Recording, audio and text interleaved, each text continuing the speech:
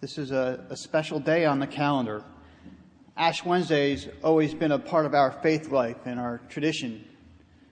My own participation in Ash Wednesday liturgy goes back farther than my memory. Most of us understand Ash Wednesday as the beginning of Lent, the beginning of a season of preparation and penitence before Easter. And many here have possibly decided already on a Lenten discipline in time for today, Ash Wednesday. And this often means some sort of program of giving something up we really like for the duration of Lent. And giving something up is a way we identify with sacrifice and discipline during this period leading up to Easter. And there are a good many Christians in this camp who have done this for many years, and it's a perfectly acceptable way of observing Lent. However, if we're not careful, Ash Wednesday and Lent lose their effectiveness because each year we begin to just slog through the days, giving up something we love, merely to remind us of some sacrificial love.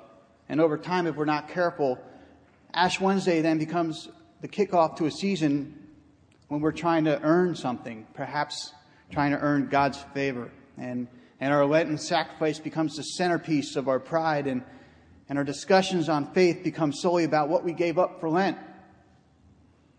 And Ash Wednesday and Lent hold more promise than that. Hear the prophet Joel. Return to the Lord with all your heart. Return to the Lord, for he's gracious and merciful. Rend your hearts. Hear the gospel. Store up for yourselves treasures in heaven.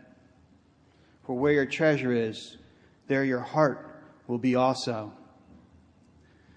More than anything else, the Lord our God is after our hearts. Our hearts. God is after a real relationship with each one of us. The kind of relationship that requires a vulnerability on our part. God wants us to turn towards God and tear open our hearts. God seeks for us to share what is really happening in our lives, to remove our smoke screens, to be open and affectionate towards God. God seeks for us to be open, to listen, to be open to new ways beyond what we may have already imagined for ourselves. It's the type of relationship that requires attention, not on a weekly basis, but on a daily basis. Finding time away from work, away from chatter and distractions, and finding time to focus on God. It's the kind of relationship that asks us to slow down. The kind of relationship that seeks a devoted prayer life. We find each day we find time to open up our hearts and admit to God where we really are. And it is in those moments of vulnerability that we meet God.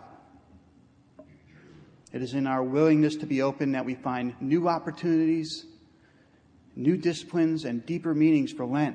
And in this light, our sacrifices, our almsgiving, our fasting makes more sense and takes on deeper meaning. We remove some of the things that we love in life so we can focus on God, so we can focus on prayer. Today we can take the first steps towards this deeper relationship with God in Christ by acknowledging where we stand. We acknowledge our mortality. We acknowledge our penitence. We are dust, and to dust we shall return. When we receive those words, we open up ourselves and become vulnerable, sometimes in an uncomfortable manner. But this is not to make us feel low, but to help us remove our barriers between us and God, so we can become closer to God,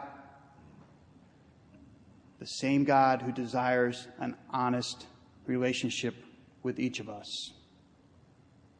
The goal each Lent is to develop new habits and develop a stronger relationship with God so our Creator can continue the work that was begun in each one of us in our baptism. The work of sanctification and the work of bringing about God's kingdom. God is already at work in us so we can better reflect the image of God, so we can better reflect our full humanity, the same humanity we see in Jesus Christ. Through Christ, we are reconciled to God. Through Christ, we receive God's grace when we open up our hearts. And we can begin anew right now. Now is the acceptable time.